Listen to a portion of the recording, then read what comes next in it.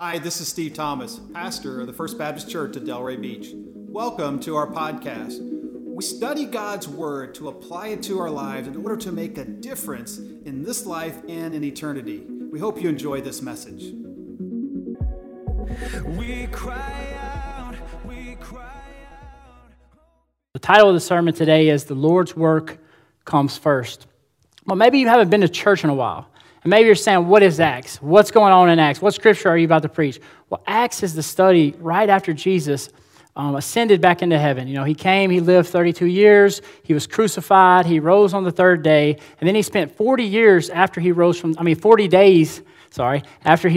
the dead, walking around, making himself known to people. He was seen by 500 plus brethren who saw him walking after the death. They saw him, and then he ascended back into heaven, and he gave his disciples this great commission to go out and preach and to teach. And the book of Acts is exactly what that is. It's a study right after Jesus has ascended back into heaven of how the early church, the new Christian church, was established. Because the old church, you know, you had to keep these laws. It was Jews were the only people that were allowed to be saved. But now this is a New Testament church where Gentiles have the opportunity to be saved.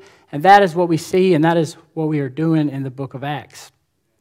So it's critical that we study that, right? Because there were so many people being converted. There was so much change going on. It was a great time for the Christian church. And it's relevant to us in this room because unless you're Jewish, you're a Gentile.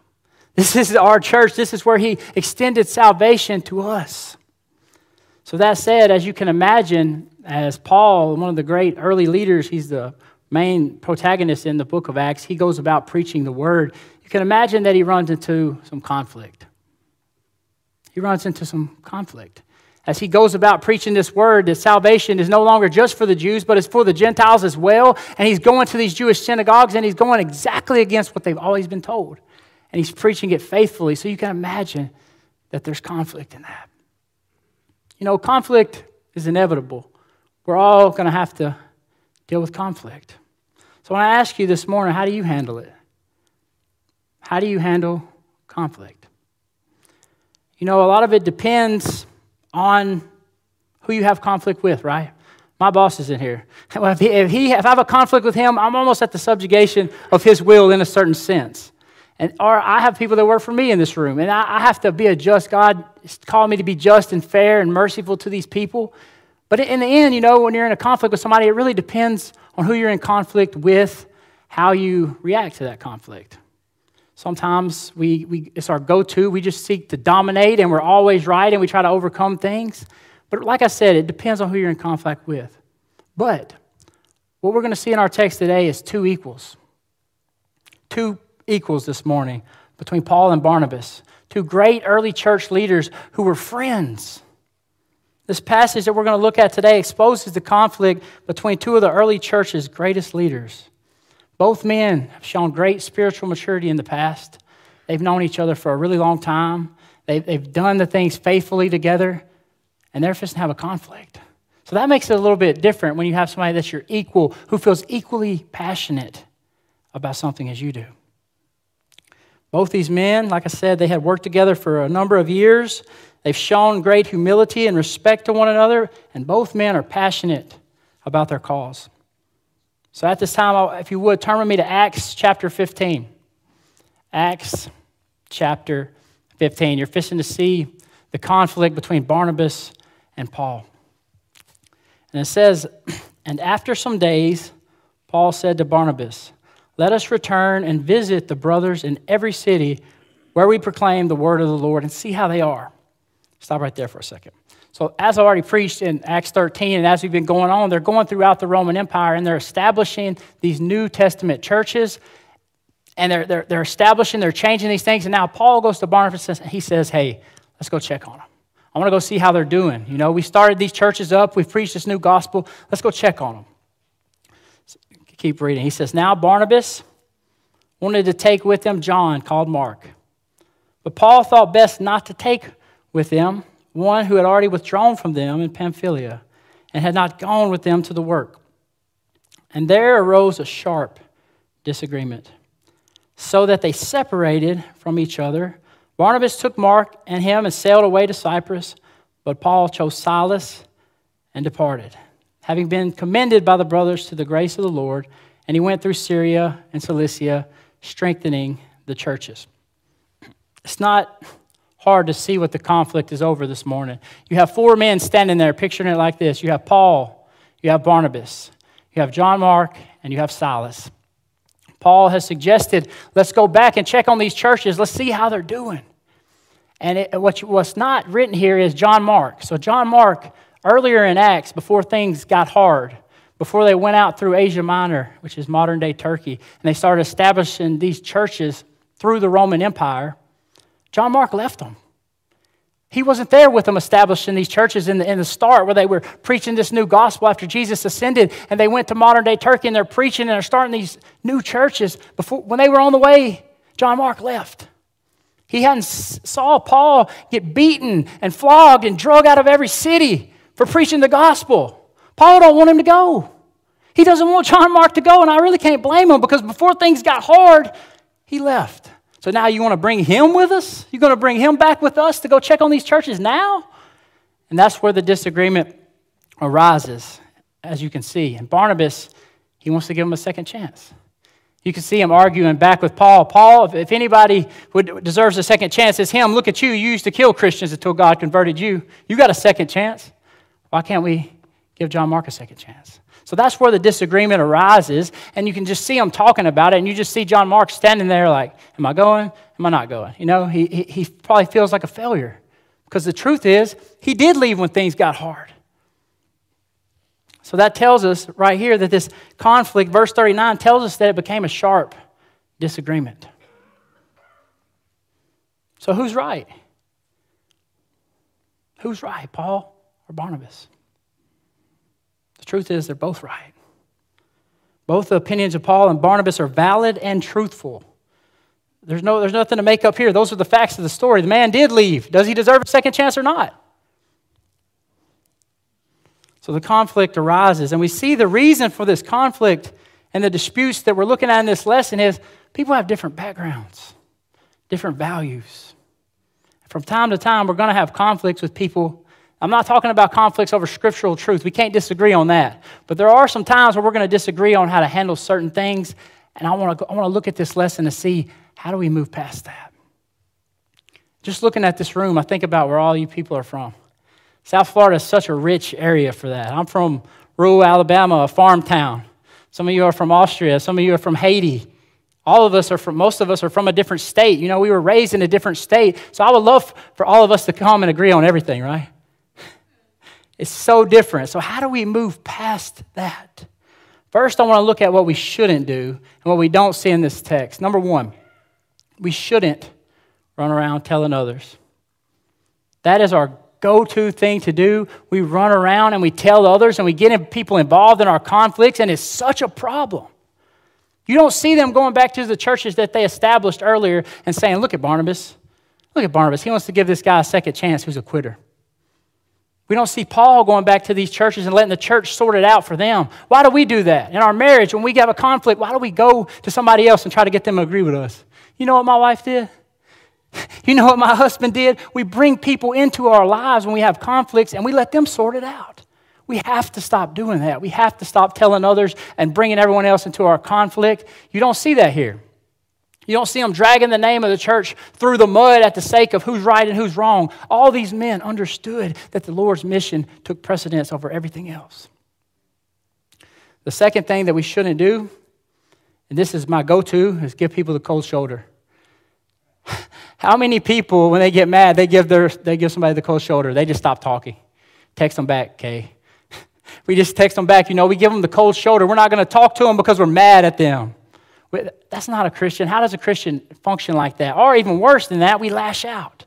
Who's been on 95 and lashed out? Tell the truth. Who's been on 95 and lashed out at the traffic? If we could hear some of the conversations that we've had on I-95, they would know that we need Jesus this morning. Amen? We have to stop acting that way. We have to stop giving people the cold shoulder and lashing out. And you don't see that here because those reactions are not acceptable and they're not found in the scriptures to be righteous. Another thing that we shouldn't do, that we are so good at doing, is complain. We are a bunch of complaining people. If we can't have our way, man, we're going to complain. We're going to complain and plan. Many times we just complain about the situation if we can't have it our way. We do tell everybody what's happened, misrepresent people, and just complain. One of my colleagues at work told me just how much we complain. How many times per day do you think the average person complains? Duke University study said between 28 and 30 times per day we complain. That's crazy. We just walk around complaining about our problems instead of handling our conflicts. So this is what you should not do, and you don't see this in this text. You don't see these men having this sharp disagreement, taking it back to these early churches and telling everybody in the church about what the other one did. You don't see them in this big argument getting into it. It says that it came into a sharp disagreement, and then what did they do? Paul took Silas, Barnabas, he took John Mark. The churches that they had already established, they split them in half, and they kept the mission moving first. They kept the mission going forward. So now that I told you what all of us know that we're guilty of, which is involving other people in our conflicts, giving people the cold shoulder and lashing out, or complaining, I'm going to tell you how to get past your conflicts this morning. The first thing that we need to do is we have to try to work it out. We have to try to work it out. And one of the hardest things about that is we have to realize that we might be wrong. My wife, she's never wrong. But we have to realize that we might be wrong. We like to think that our opinion's always right and knowledge about someone or some situation is always correct, but that attitude prevents us from ever finding common ground and attempting to move on. And when we try to work it out, one thing that we do more than anything else is we just quit. We live in a society of quitters that every time something gets hard, we just quit. Your marriage gets hard, we quit. We just quit. We go find another marriage. Our church said something that we don't like, we just quit and we go find another church. Whenever something gets hard, we just quit. We have to stop quitting. We have to try to work it out. We have to. That's how we get past these conflicts. And the bad thing is we quit right when God wants to bless us the most. The saddest part, like I say, is we often leave just before the solution that God has prepared for us can present itself. We just quit. Now that said, sometimes you try everything to work it out, and you just can't. You can't see eye to eye with that person. I'm not talking about scriptural differences. I'm talking about opinions. Some things we're just going to have to overlook. Sometimes you're going to have to overlook it and realize that, hey, you don't know everything. Everyone's not standing in your shoes. Some things we're just going to have to overlook. We must realize that we're not going to see eye to eye on everything. And many times the reason for that conflict is we're not considering it from the other side of the person's argument. You're not putting yourself in my shoes. I'm not putting myself in your shoes. And these are some pretty diverse shoes in this room, which makes preaching in South Florida kind of interesting. So sometimes you're going to have to overlook things. When you try to work it out, and you've done everything you can to work it out, and you can't, sometimes you got to overlook it. And when you overlook it, you got to move forward. We must realize that we're not going to be able to change people's minds. I wish that I could change everybody in this room's mind. I'd be the best preacher in the world, wouldn't I? If I could just tell you I was 100% right, but I can't do that. I can tell you the truth of the Gospels, but I can't change your mind.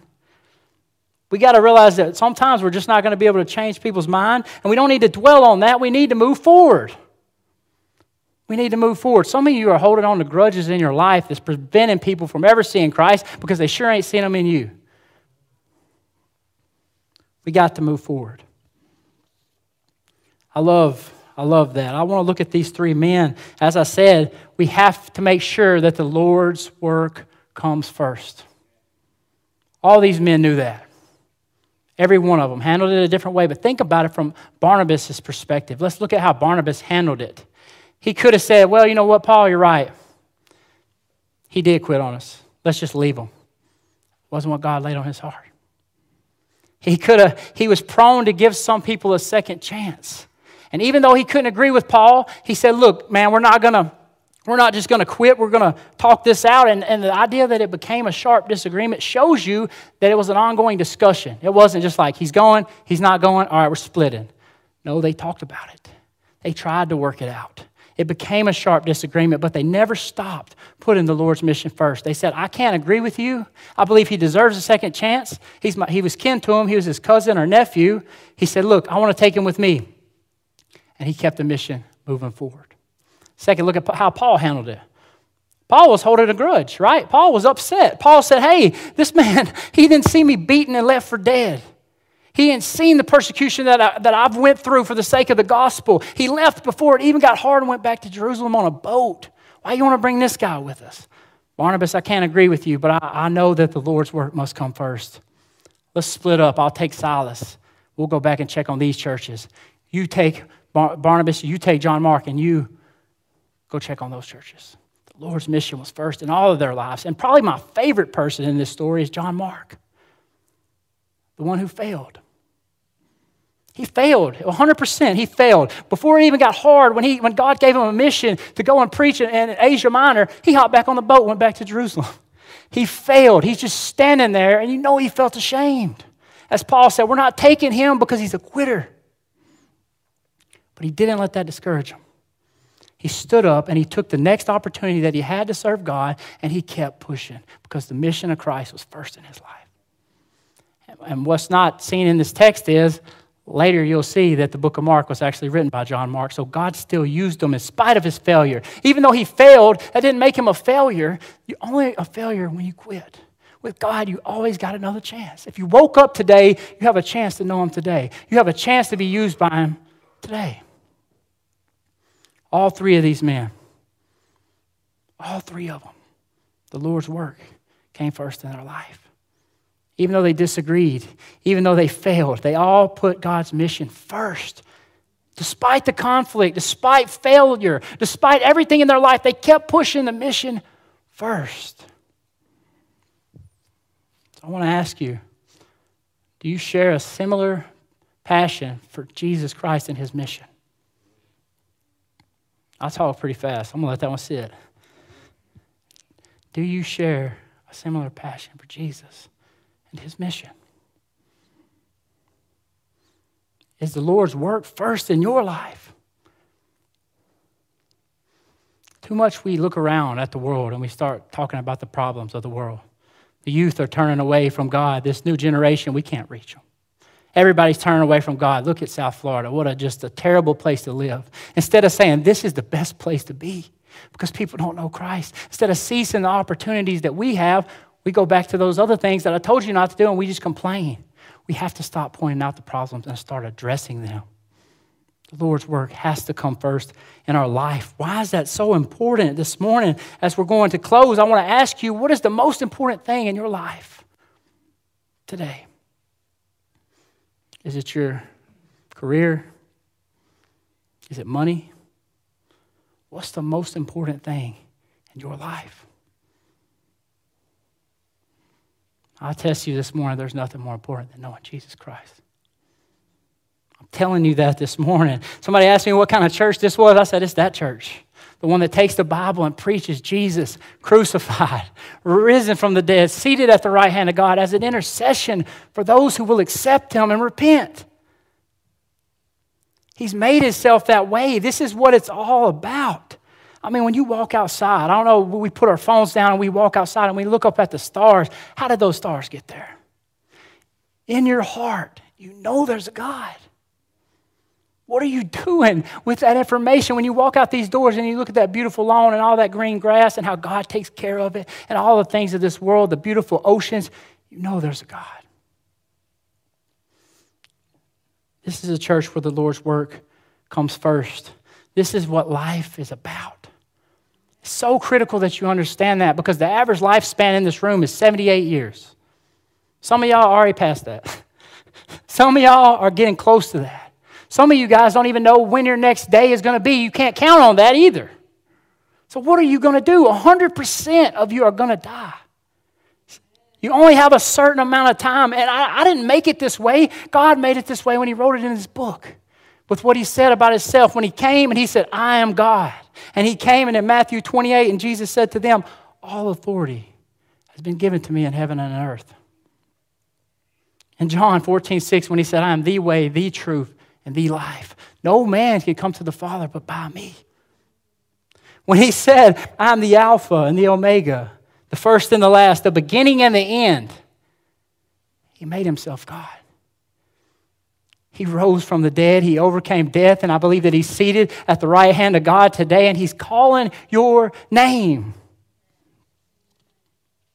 Like I said, 100% of people are going to have to deal with this. All the things in this life that you put on a pedestal, you have to get serious about the God's work and his mission, because at the end of the day, all this isn't going to matter. It's when you meet Jesus face to face, he's not going to ask you, did your mom go to church? He's not going to ask you anything about what you did with your family. Yeah, it's good to have them in church. It's good to have them here and there. It's going to be between you and him. And you're going to have to answer for the things of your life. And the most important burning question is, what did you do with my son? And on that day, you're going to hear two things. And I can't prepare you. I ain't going to be there with you, but I can tell you what they are. Number one, he says, in Matthew 25:21, he says, his master said to him, well done, good and faithful servant. You have been faithful over a little, I will set you over much. Enter into the joy of your master. When you receive Christ, when you accept him into your life, when you live for him, live by this law. Accept the New Testament as what it is. It's God in the flesh, Christ crucified. That's what you're going to hear. But everyone else who has a different opinion that they've created and they've made their own gods, they're going to hear something different. He says, and then I will declare to them, I never knew you. Depart from me, you who practice lawlessness. That's the reality of the situation. I don't get up here for fun. I do enjoy preaching, but I'm here with a mission. This church is here with a mission. All of you have a mission, wherever you work, wherever you live, whoever's in your sphere of influence, to share the gospel of Jesus. He called us to do it.